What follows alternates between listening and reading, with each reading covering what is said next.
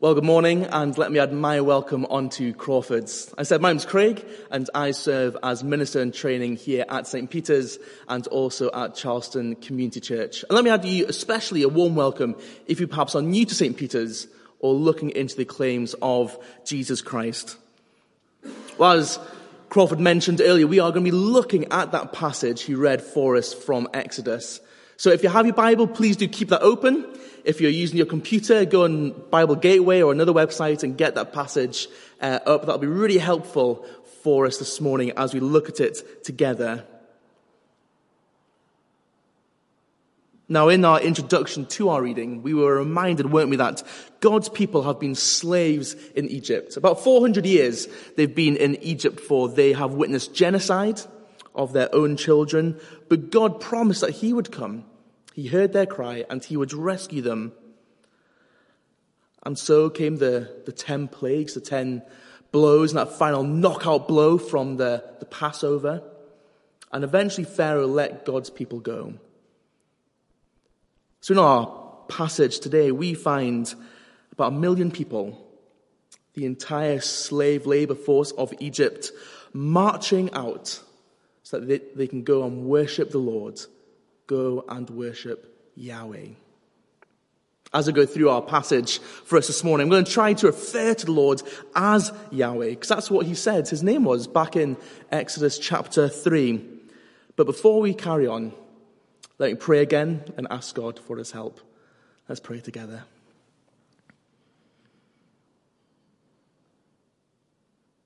Our great God and Father, we rejoice that again we can worship you this Sunday. Thank you for the freedom that we have to do so. May you speak to us, we ask, by your Spirit as we look together at your word. May you incline our hearts to your word, not to anything this world has to offer us. Open our eyes, we ask, to see truly wonderful, magnificent, beautiful things in your word. Unite our hearts in reverent fear of you and satisfy our hearts in your steadfast love. Show us Christ today, we ask, and so raise our affections to him. And it's in his name we pray. Amen. When I was at school, we used to have these big posters on the wall in the corridors at school. A big burger bun, got your top bits with the seeds on top and the bottom bit there. And in between these two sides of this roll, there was this great big juicy burger. There was spaghetti bolognese. There was a curry in there. There was a roast dinner in there. And to be honest, I thought that is a pretty mean sandwich. But underneath was the caption, "You are what you eat." Now, clearly the healthy eating message was a little bit lost on me in that. But there's a bigger problem with the poster, isn't it? That's not true, is it, that slogan? A better slogan would have been, "You are what you do." See, who we are is reflected in what we do. And we see this clearly in the book of Exodus as God is revealing himself. As I mentioned earlier, God revealed his name back in chapter 3. I am who I am. I will be what I will be, Yahweh. And then it's as if in the rest of the book, Yahweh is demonstrating and explaining who he is, what his name means by what he does. God's deeds define his character. And look at verse 4 of chapter 14 in your Bible. This whole event that we read, that we're going to look at, this whole event is so that the people will know who the Lord is, who Yahweh is. Did you see that in that verse there for us? They will know that I am Yahweh. And what I want us to see this morning is that we worship this same God. This event is given to us to teach us that in the most difficult times of life, in the times when we are most tempted to doubt God, this passage will teach us that we can trust him because he will always fight to save us. 2 points for us this morning. Doubting God in the face of danger and trusting God in the face of his deliverance. Let's think about that first point, doubting God in the face of danger. Picture the scene. You're one of these Israelites here who has only ever known oppression in Egypt. It's what you grew up in, and a generation before, and you've seen loved ones die of exhaustion, or perhaps crushed in a construction accident, or perhaps in that genocide you read about in the start of the book. And yet in that you have held fast to the stories of the God of Abraham, Isaac, and Jacob, the God who saved his people from famine by bringing them to Egypt. And finally you've seen the God you worship come and obliterate the Egyptians, smashing them so hard it's as if creation itself began to undo itself. You remember so vividly that great knockout blow against Pharaoh. And I'm saying you're all free to go, free to walk out of Egypt to worship Yahweh, and for the first time in your life you are free. Perhaps you strut out of Egypt with a newfound stride. And not only did Yahweh save you, but he's also there to lead you as well. Then comes a surprise. I wonder if you noticed it. Go back to our first verse you read, verse 17 of chapter 13. We see here God doesn't lead the people you would expect them to go. The people were to head to Canaan in the north, and yet there they are heading south. Now notice why. God said, if they face war, they might change their minds and return to Egypt. From the perspective of the Jewish people, this where the heading makes no sense at all. We see in our reading from the perspective of Pharaoh and the Egyptians, it makes no sense at all. And yet, God knows better. If they'd gone that short route, the one that to us makes most sense, they would have encountered the Philistines, a tough, militarized people. And if the Israelites met them at this stage in their life, well, it'd be carnage. They aren't yet ready for war. Yes, they might have some weapons, but in their history as a nation and not just a family, they've never fired a shot in anger. See, Yahweh knew that if the Jewish people faced that nation at this stage in their life, it'd be terrible.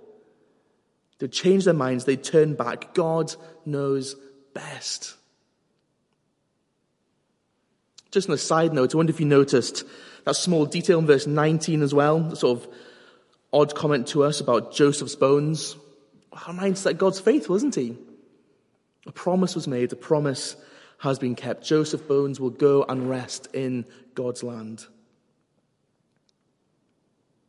Meanwhile, as they are marching out, traveling along that road, Pharaoh back in Egypt, he comes to his senses. He's realized after the shock of the Passover that he's just released his entire workforce. And so the most powerful man in the world at the time summons the most powerful army in the world at the time to go after God's people. And Pharaoh takes 600 of his best chariots, along with some other chariots, it says. Today, this would be like 600 Challenger 2 battle tanks and a few scimitar tanks chucked in as well, roaring through the desert to identify and destroy and defeat the helpless enemy. An arsenal so fast, so strong that no other army at the time would stand a chance against it, let alone this bunch of freed slaves. See, and here's the scene we find the Israelites in. The Israelites, they are camped by the sea. They have this immovable object in front of them. And on the other side, the seemingly unstoppable force of the Egyptian army roaring down upon them. And who's the one who has brought them to this place? Well, it's Yahweh. It's the Lord. And how do the Israelites feel as they see this immovable sea on one side and seemingly unstoppable army behind them? Look at verse 10 of chapter 14. As Pharaoh approached, the Israelites looked up, and there were the Egyptians marching after them. They were terrified and cried out to Yahweh. They said to Moses, "Was it because there were no graves in Egypt that you brought us to the desert to die?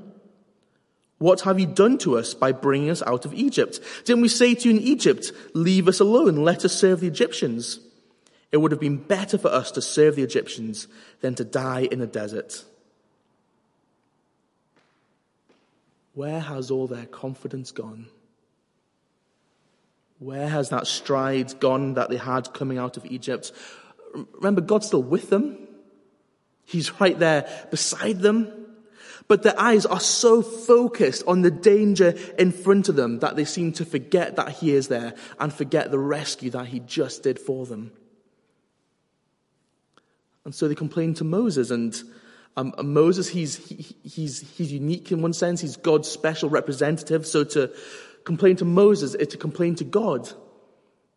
And we read as they did so, they seem to be wearing some rose-tinted spectacles. There is no way, is there, that life was better for them in Egypt. See, Yahweh, he's led them out. He's led them to this place. They've been obedient to him. And they're in trouble.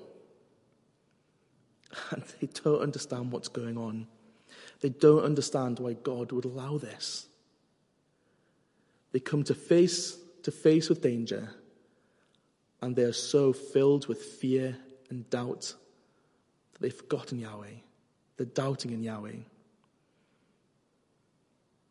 No wonder, does that sound familiar to your experience of life? If it doesn't, then I'm sure in time in your life it will. See, if you follow Jesus, there are situations which will be hard, that will be painful, that will be difficult, situations where you have no control over them. And the fact that I'm standing here in this empty church building speaking to you on a camera, well, that shows that, doesn't it? This pandemic, it's been hard, it's been painful, we have had no control over things. Why, God? Why have you made me go through all this? And the thing is, I know for many of us, this pandemic, although difficult, has by no means been the hardest thing that the Lord has brought you into. And for many more of us, this pandemic will be by no means the hardest thing that the Lord will bring us into in the future either. Harder things for many of us, I'm sure, will come in our lives. And with these times, the potential to fear, the potential to doubt. And when those times come, we will ask one question. Andy and myself and Rachel down in Charleston, we were speaking at Strathclyde CU Events Week this week, and the same question, day after day after day. Why? Why have you done this, God? Why have you allowed this to happen? Why did my mother have to get that cancer diagnosis?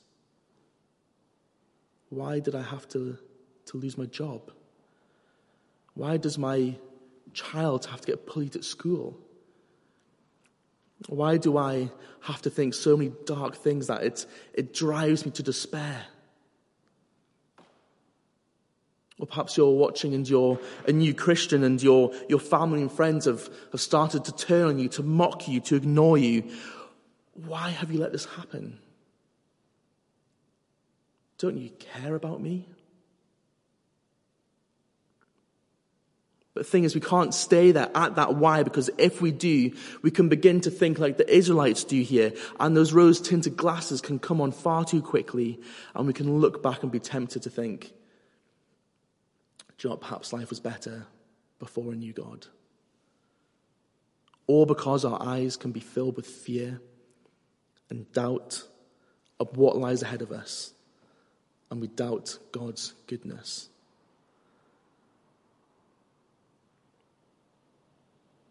Think again about our passage. God hasn't led the Israelites here down to the sea with the Egyptian army behind them and suddenly gone, oh no, I've made a mistake. My map was upside down. We should have gone left, north, instead of gone right down to south. No, he is in control. He knows what is best, even when all we see is danger and hardship. And this is true of the Christian life, isn't it? Jesus doesn't say, come and follow me and life will all be hunky-dory. No, he says, come and die. Come, follow me, pick up your cross, join with me in suffering. But in a suffering that is never pointless. No matter how small, no matter how great, a suffering that is never pointless. To answer the question of those students at Strathclyde University was usually, I don't know. And that's the answer to our question here. I don't know why we get put in situations like this in verse 4, chapter 14. Not that we're stuck between a sea and an army, but put in situations where we just don't know what's going on, why the Lord has brought us here. But what I do know is that in those situations, God wants us to trust him in our suffering, trust him in our doubt, so that he may get the glory. What does that look like? Well, it simply looks like at times when someone says to you, how can you believe in God when that happens to you? And you say, how can I not believe in God? See, we may hear that in times of suffering, God wants us to trust in him so that he gets glory. And that might just sound horribly cruel to our ears. Why should I suffer in misery while God gets the glory? I wonder if that's what you're thinking. Well, think of it like this. When we think of God, God is not just a larger version of me, a larger version of you. See, if I was to seek my glory, I would be a complete megalomaniac. Or in Charleston speak, I'd just be a total bam. And to be honest, at times I am one. If you saw me seeking my own glory time after time after time, you'd be like, what is he on about? Life isn't about you, Craig. And you would be totally right, wouldn't you? See, if I go about life just seeking my glory, then not only would that be wrong, it would also be evil as well, because I'm just a sinner. I am a finite sinner. I am not the center of the universe. But God, Yahweh, he isn't like a bigger version of us, though, is he? God is so much greatness. God is spirit, infinite, eternal, unchangeable in his being. He is goodness, justice, power, holiness, and truth. He is the center of the universe. All things are made by him, through him, for him. So it's only good and right and makes sense, doesn't it, that all glory goes to him. But the thing is, though, when God seeks his glory, we are the ones who benefit from that. See, God seeks his glory, and he does so by saving sinners like me, sinners like you, sinners who don't deserve to be saved. When God seeks his glory, he does so by serving people like me, people like you, people who don't deserve to be served. See, like us, the Israelites, they aren't squeaky clean people, are they? They aren't perfectly holy people. It's not been that long since the Passover, and yet here they are, big moaners, ungrateful sinners. People who quickly forget what God has done for them and that God is there with them. And at times that just is so uncomfortable to hear. Because at times I'm sure that's just like me, just like you. See, when God leads us into difficult times, when we are filled with fear and doubt God's goodness, what we need to do is not focus on what causes us to doubt, but instead to look to Yahweh.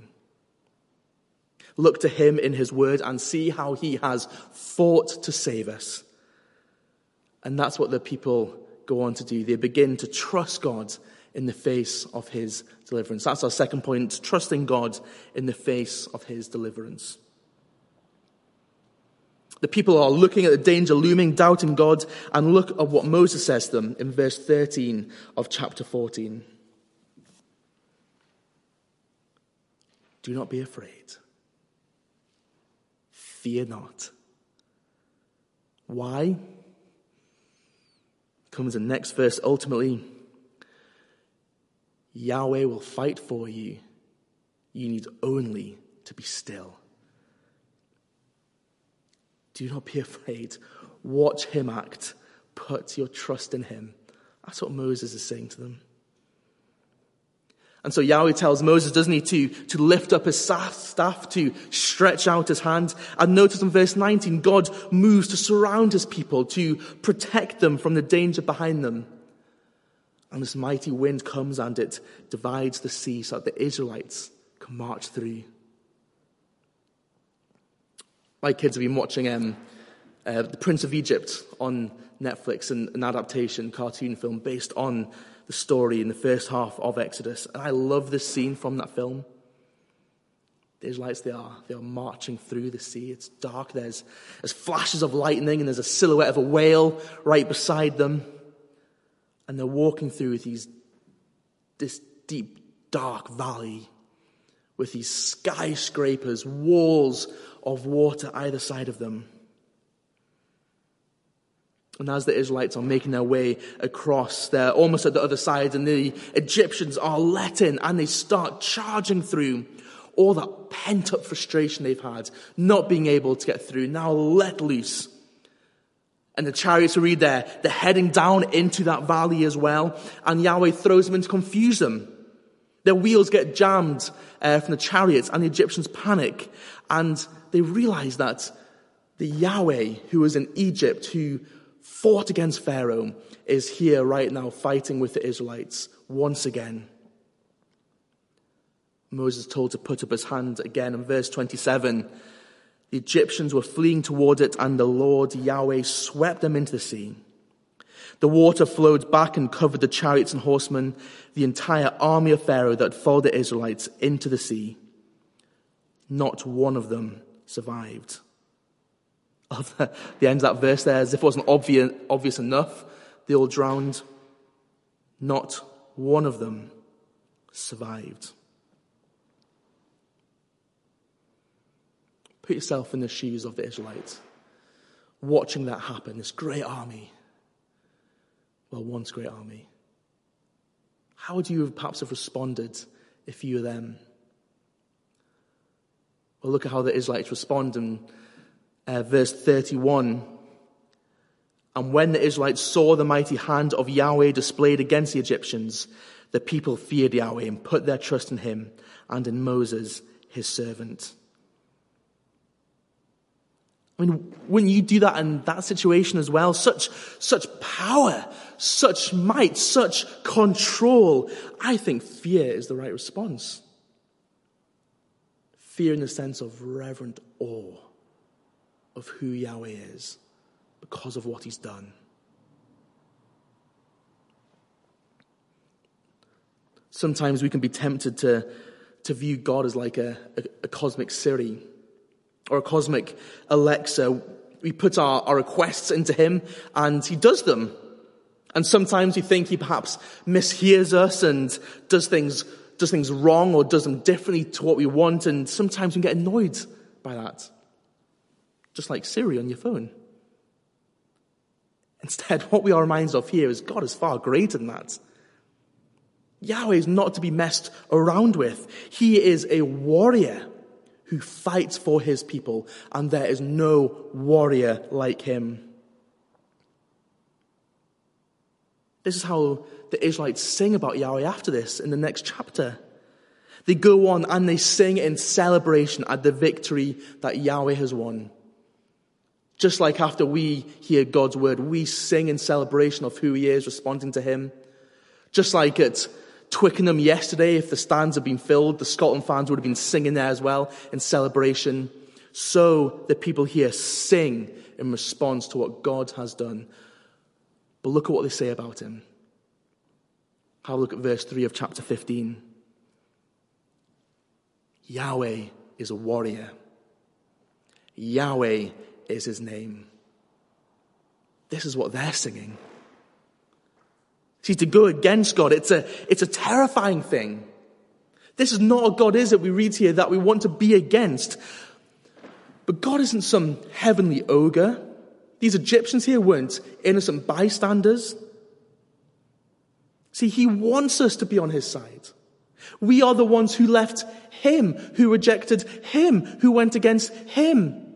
And he wants to fight for us, not against us. That's why the Lord Jesus hasn't returned yet. But the only way that can happen, for him to fight for us, is by trusting in Jesus. I love the book of Exodus. I think it's an epic story in the truest sense of the word, especially this episode we see here. I can see why so many films are based upon it. But in reality, this true story that we read of here, it points towards a greater reality. A rescue story not just for Israel, but a rescue story for everybody who puts their trust in Jesus. See, Jesus is the God of Exodus 14. He is Yahweh. You read John's gospel and he says that he is the I am. I am the I am who I am. I am Yahweh. He is the God of the Exodus. And then he goes and crosses a lake, not by parting it, but by walking across the water. And goes on to do other Exodus-type miracles as well. See, Jesus came not to save us from getting wet. He didn't come to save us from an Egyptian army. Jesus came to rescue us from death caused by our sin. He came to defeat Satan, sin, and death and lead us on a new exodus to be with him forever. But to do so, God's anger still had to go on someone. There's still this tsunami of God's wrath waiting. But as one poet writes, we are spared the burning flood only by the blood. Only by Jesus taking the punishment that we deserve on the cross can we be saved. It's as if Jesus stands in the middle of a parted sea of God's judgment and we can pass through safe to our heavenly home because on him fell the full ferocity of those waves of judgment as they crashed down upon him on the cross. See, what we're reminded of in Exodus 14 is that if you come to Jesus, he will fight for you. He will fight for you so that your greatest problem in life is dealt with. Not so that life will be easy for you now, but so that your greatest problem in life will be dealt with. Your problems right now could be monumental. I have no idea what almost all of you are going through right now. You could be going through a pain so great that you didn't know it was possible to hurt this much. You could be in a depression so dark you can't remember what it's like to feel any other way.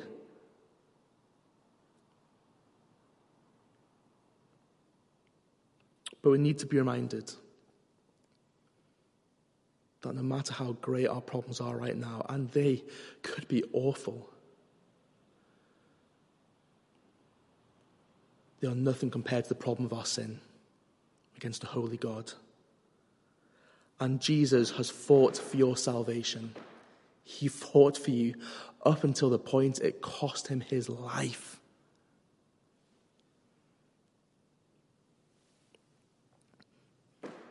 And what we see here is that the Red Sea was the means that God used to save his people and to defeat his enemy Egypt. And it's the same with us on the cross also, isn't it?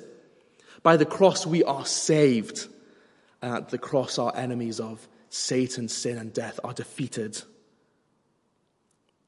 Let me read for us from what Paul says in Colossians chapter 2 from verse 13, where we see this happening.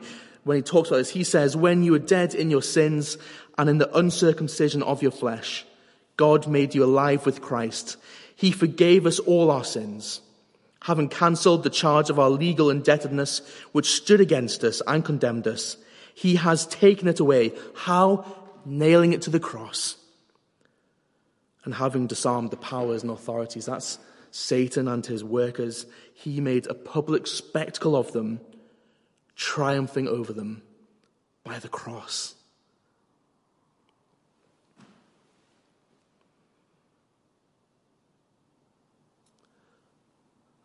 Let's go back to where the Israelites found themselves towards the start of this passage. Down a road that they didn't expect God to lead them down. When God leads you down roads that cause you to fear, that cause you to doubt him, whether that's the pain of physical or relational strife, the darkness of mental anguish, the fear of having to sell your belongings to pay bills because you lost your job, you may never know why God led you there.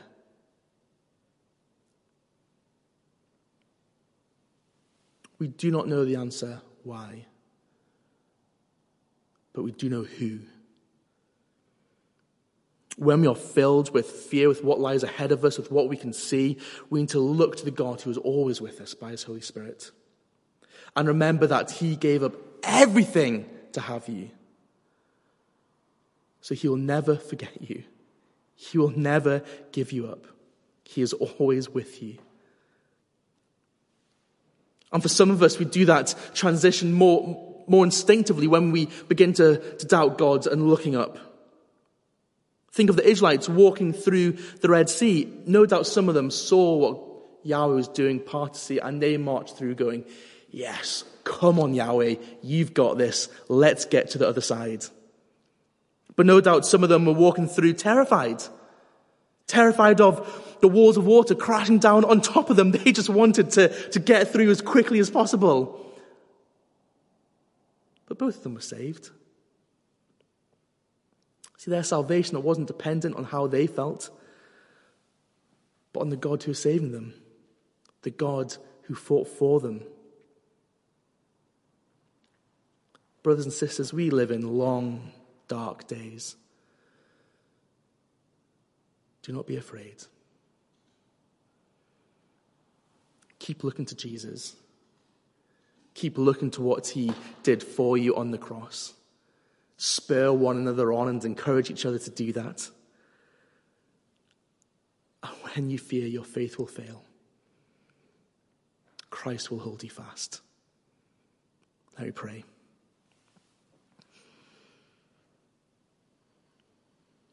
Our Father, we thank you. Thank you for the cross. Thank you that Jesus Christ fought for us, died for us, that we can be with you. And you will be with us.